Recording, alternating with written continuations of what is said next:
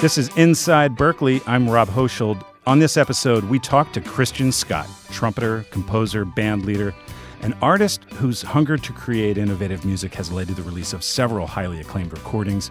He's back at Berklee today to play the BeanTown Jazz Festival. We'll talk about his visit and about his latest record, Christian aTunde Adjuah. Let's begin by listening to a little bit of that album's opening track.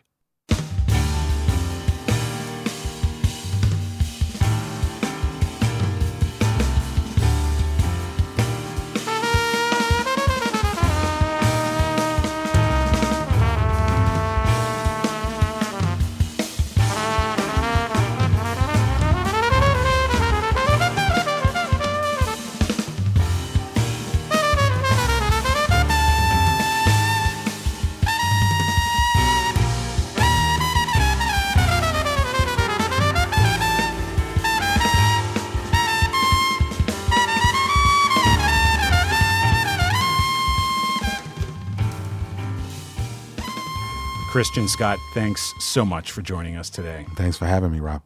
We'll talk more about the album in a few minutes. No I'd like problem. to ask first about yesterday when you gave a clinic and masterclass for Berklee students. David Friend Recital Hall was packed. Students were energetic and excited to hear what you had to say and play. We had a blast. So what was it like to be in the position you're in now, just a few years removed from being in their shoes? Well, it's always a little weird, just because like I have so many memories of sitting in the other chairs, you know what I mean? And, seeing like when Joshua Redman came and did his master class and Jason Moran and a number of other, great musicians, and really wanting to know what it was that they had to say about what it was they were doing. And, sometimes walking away from master classes feeling like I didn't learn anything new and, and also having really great experiences as well. So, to be on the other side of the fence is always a little bit weird because, you know exactly what the expectations are and you want to leave them with something that they can, at the worst case scenario, walk away and think about and hopefully helps them develop whatever they're trying to get into. So, for me, it's a little nerve-wracking and kind of nervous because I really want them to walk away with something, you know what I mean, as opposed to just being like, oh, okay, well, I heard the guy, he can play, that's good, but, I didn't learn anything other than, what he was doing with a trumpet. Right. So that was, it's always a little weird and I was racking my brain on the train up trying to figure out what the hell I was going to say, because it's important to me that they walk away with something they can hold on to. Well, I thought it was a great clinic, great master class, and the students were totally hanging on every word. You had them laughing and everything. Oh man, I was also pretty vulgar. I have a little bit of a potty mouth, but I'm working on myself. You were keeping it real. Yeah, I was keeping it real. It's true. So they had a lot of questions for you. What do they seem to be most concerned about at this point? Trying to figure out how they were going to navigate the music industry after they leave here seemed to be sort of the common thread. There's a lot of expectations. I think you come to Berklee and you do really well here, and most of the teachers and the faculty and the staff, they expect the kids that leave here to really inundate the music industry and do well because there's a pretty prolific history of that happening. So I could tell that was on a lot of the kids' minds. I shouldn't call them kids; they're adults. A lot of the young adults' minds. And, so they asked a lot of questions about, like, if I were in their position and I were going to Berklee during this era, what would I be doing? And, it's hard to answer that question because you're not exactly in their shoes, but, we did talk about record labels and signing record deals and why that doesn't make the most sense during this generation. And, we talked a lot about, record labels basically being a bank and, for the things that they're expecting you to give away now, post Napster, post, the iTunes and the Amazon thing that happened online, you do better to just walk into a bank and get a loan because at least they won't be trying to take your publishing and all these things, or they won't expect you to sign a 360 deal and that type of stuff. At least all you have to do is pay them back and you get to keep all your rights and all of your stuff. So, so we rap more about that and more in depth about that. If you have more questions about it, ask somebody that went to the master class. They'll fill you in. And you also played with current students up on stage, some real talented jazz players. Yeah, I have to get a list of the names of the cast that played. I mean, they sounded amazing. But it was so quick. All the trains on the Northeast are being slowed down because they have to put the diesel engines on. All the Amtrak. There's no Acela trains running, so I was late. So I didn't get a chance to really talk to the cats before I played. I think we maybe had 2 minutes or something and then we were forced on the stage. So I want to get a list of everybody's names so, I can at least reach out to them or try and figure out a way to reach out to them and say thank you because they sounded beautiful. Yeah, they really did. It was fantastic. Absolutely. If you were to give them any sort of advice, thoughts about where to go in terms of developing as improvisers, is there any particular piece of advice you throw out there? The first thing would just be to take your time. And that, you don't have to be in a rush. This is just like practicing the trumpet, what we talked about the last time I was here, but just taking your time and not having to be in a rush, and, don't be afraid to develop something that, and to sort of step into uncharted territory of your musicianship when you're improvising, I guess I've always found that the best moments happen when you're outside of your comfort zone, so that would probably be the main thing I would tell them all. Go slow and be willing to go outside of the comfort zone. Absolutely. Yeah. So you've brought your band to play the Berklee BeanTown Jazz Festival. This is a big, free outdoor music festival. We'll have somewhere around 75,000 people out on Columbus Ave by the end of the day.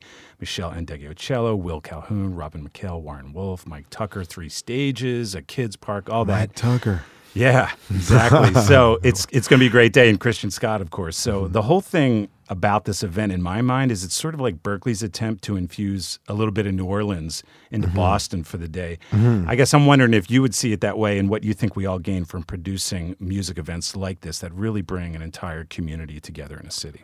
Well, I think it's been a long time since I've been at the festival, so I'd be able to give you a better assessment of it after today. But from what I remember about the festival, I just remember going out there and hearing acts that weren't typically brought into Scullers, and the Regatta Bar and stuff, and you could hear some sort of more a different spin on jazz music now, which was really cool. A lot of younger bands. I'll never forget the last time I went. Jason Moran's group played, and they played a song where he had taken a recording of a woman, and I think she lived in Yemen, and he took the recording of her, like a phone recording, and he transcribed the recording and played the recording on the piano with his band. I was like the coolest thing that I ever heard. And normally you go to jazz festivals, you don't get turned on to music like that. Like that type of stuff is always seen as, when you play that type of music, you're almost automatically seen as persona non grata, So that's one of the things that I love about this festival is that it's injected with all different types of jazz music, and not just jazz. Sometimes there's blues stuff. I remember coming here before, and like Mos Def and Talib Kweli were doing something with the festival. So it has a lot of different layers. So for me, I think that's the best thing possible, to be able to go somewhere and to hear different things and sort of have different tastes, be sort of energized and vamped up when you're there, as opposed to just getting the one same monotone thing. So well illustrated there by the monotone. Yeah. So on the community piece, Berklee is this big school that's in the Fenway Back Bay section of Boston. So the other thing about this event is we invite the whole town to come in and hang out. And so I'm wondering if I'm sure you've been to you grew up going to sort of events that feel like that in New Orleans. So Absolutely. What do you think are the benefits of having sort of a block party like that? Well, I mean, I think part of it is you illuminate to the community that, one, it is a community, and that this facet or this nature of the community's culture is important and cares about them as well, right? I think a lot of times, you have jazz festivals in different cities. I mean, there's pretty much a jazz festival in every city in the world. This is How I Eat is based on that premise and idea, right? But the vast majority of times you go to jazz festivals, sometimes it's got this sort of elitist, highfalutin type idea about it, and it's like it's only for certain people, which is sort of absurd based on the fact that jazz music is music that was born in the streets by people that didn't have anything. So yeah, I like this motto a lot better, because it lets the community know that culturally there's something really significant going on here, and that has been going on here for a very long time. And what Berklee has built is I think the greatest collegiate musical legacy in the 20th century. So what's not to enjoy? You need to pick your butt up and come down and check the festival out. Plus, it's a beautiful day. So yeah, absolutely. Now, earlier in the conversation, we listened to a few seconds of, and I hope I pronounce this right, Fatima Aisha Roquero 400. That's correct. from your most recent album. You've been quite clear that you wanted to make socio-political statements on this recording, and this track is certainly an example of that. Tell us more about this one and how you approach the challenge of making instrumental music with a very specific message. Well, the song is about the collective rape of 400 women in Roquero, and and in East Africa, there's a sort of a huge problem developing. With different tribal bands and of North Africans coming in and basically taking over the indigenous people's lands and basically abusing them or killing them and violating the women and these type of things, and there's a pretty prolific history of that happening in recent times. And I talked to a few of my friends that are from that region in the world, and they told me about these situations that were going on. And I started to do more research, and I heard about this, and it just broke my heart. So I felt that I needed to do something or say something or do what I could. In terms of the music of the song, the song is broken up into 4 sections, each section embodying one woman or 100 women, right? So, or either 4 women's stories or 400 women's stories broken up into 1 or 100 women. So, it's for me, it's always very difficult to try and write something like that because, I can only conjecture as to what it's like to be violated in that way, right? And what it's like to live in a place where that type of rampant thing is allowed to exist because of which culture or which, the color of your skin or which culture you come from, and it's like, all I know is, when I'm thinking about it, it pains me and it makes me very angry, and I have very visceral reactions to thinking about those things. But, it's all I can do is conjecture. So for me, it really just becomes about me thinking about whether or not something like that happened to somebody that I loved or was close to me or something, and the range of emotions that I would feel in that sense, or to try and conjecture and figure out what it may feel like to be a 14-year-old girl that's just trying to go to, something as simple as a watering hole, or just walking to school, or just trying to, pick your little sister up from, a bus stop, and having that happen to you, and not really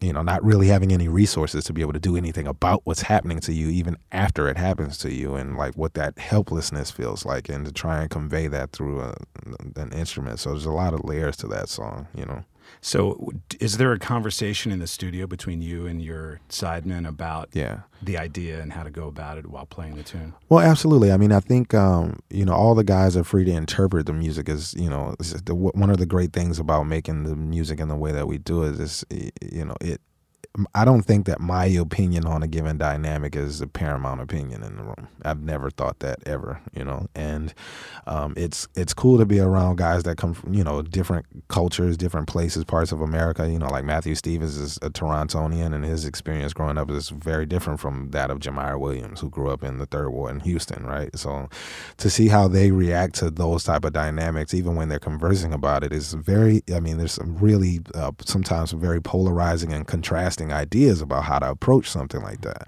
So it's always a beautiful moment to me as a band leader to see them be able to work those ideas out musically and to hear that contrast, because as I've been around this music longer, I realized that most people play their personalities, you know what I mean, and which is a beautiful thing. So, but we talk about them, we talk them down, and I rap with them about what it is that I'm thinking and what I was feeling when I went through this section, or what I'm trying to convey in this moment. But at the end of the day, they may feel something completely different about that, and they're free to convey that in the open spaces as well. It's not a dictatorship, So let's turn to another track on the album, Christian. The second track, New Orleans. Yeah.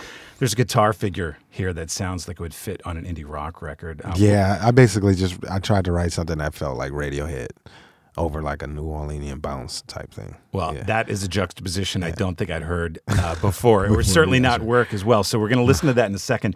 So just tell us a little bit more about this composition. What's the story? How did it come together? Well, it really just started with me thinking of, how much the city has changed after the hurricane, and culturally it's a very different place. It's one of the things that was great is the first people that came back were a lot of musicians. So in terms of the musical culture, it's thriving and is as big now as it was before, if not bigger in certain ways. So, in those ways, I think everything has been a positive. But, we still deal with a situation where the municipality is really corrupt.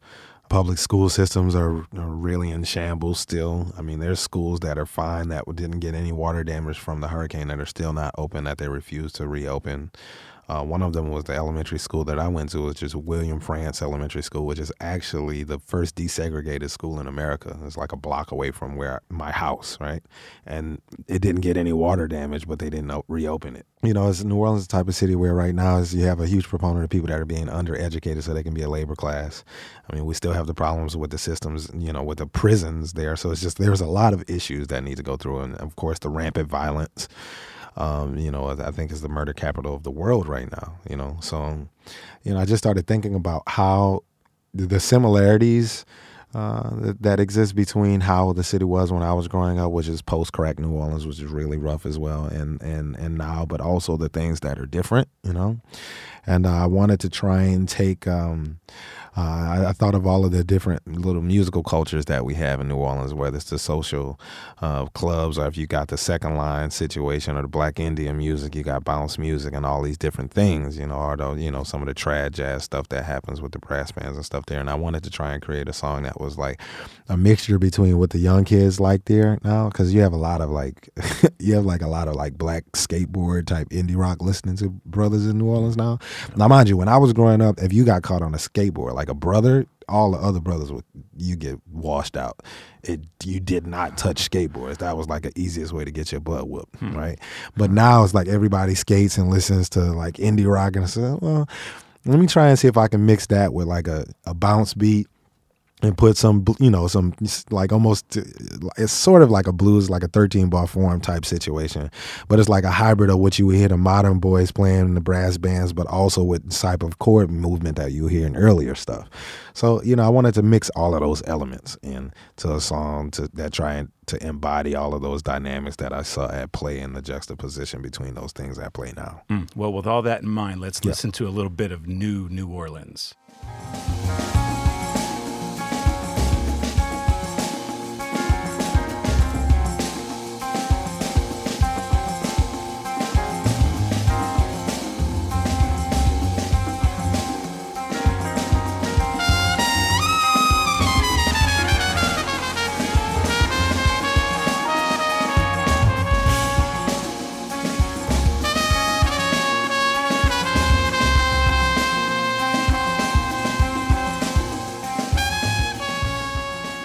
Wow, I hate to fade that out. I wish we had time to listen to the whole thing now. It's beautiful the way all that fits together. And thanks, man. That sound of your trumpet's so beautiful there over that guitar as well. Thank you. This double album is about, 100 minutes long? I have no idea.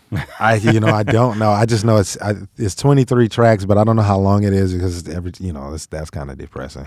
So the term stretch music isn't about the length of the album. No, it's not about the length, but I guess it could apply to it. Tell us about that, because you do talk about that quite a bit in the liner notes of this album, stretch music. What is that? Yeah, I mean, to me, it's actually funny because that whole thing started here in Boston.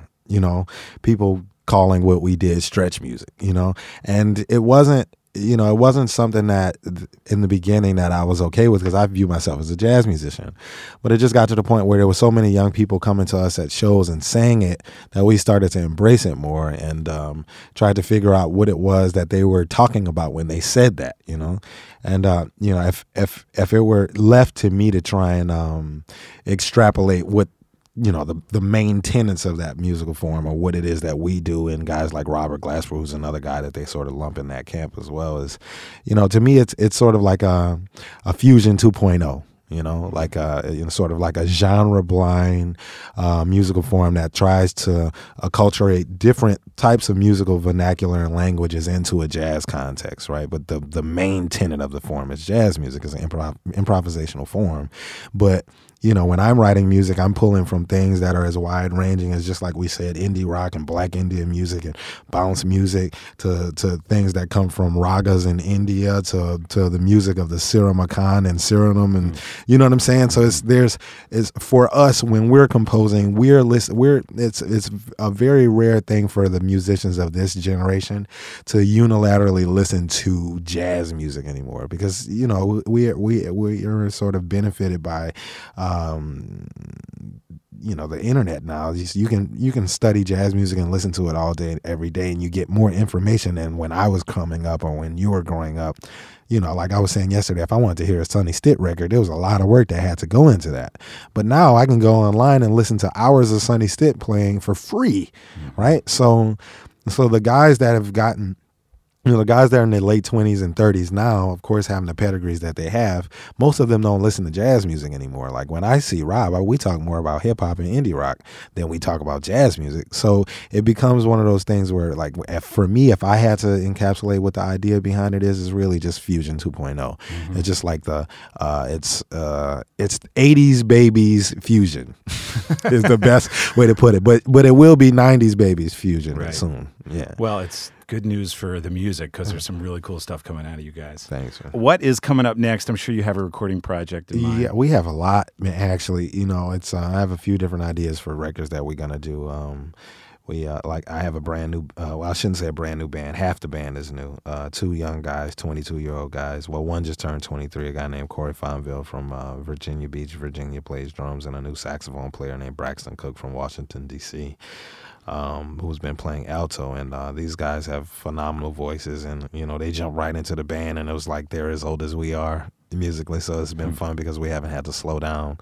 But I have an idea of doing a sort of a stretch type of blues record thing situation where the elements are sort of a more guttural, more visceral type sound thing. Nice. And also we have an idea to do an album where we try and figure out a way to create more palettes that sound more like hip-hop music. The type of stuff you might hear from A$AP Rocky, A$AP Ferg, or Drake and this type of stuff, but put into a jazz context and that type of stuff. So mellower stuff, but some hardcore stuff as well. But stuff that, people that grew up in my neighborhood can turn on and just leave on and not really have to, you're not hitting them with all this crazy harmony and these silly melodies all the time. It's just something they can enjoy. So, are you going to be taking to the mic yourself? No, I mean, I was always told never to say never, but I don't see myself doing that. Maybe I'll sing a Black Indian song or something like that sometime, but I don't think I'll be rapping or anything.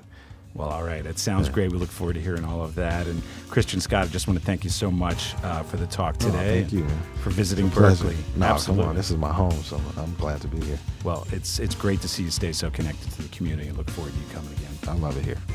Well, we look forward to hearing more of your music today beyond. Learn more about him at christianscott.tv. More on the festival at beantownjazz.org. Go to berklee.edu/music to listen to more podcasts. This episode was engineered by student Ryan Walsh in partnership with the BIRN. I'm Rob Hochschild for Inside Berklee.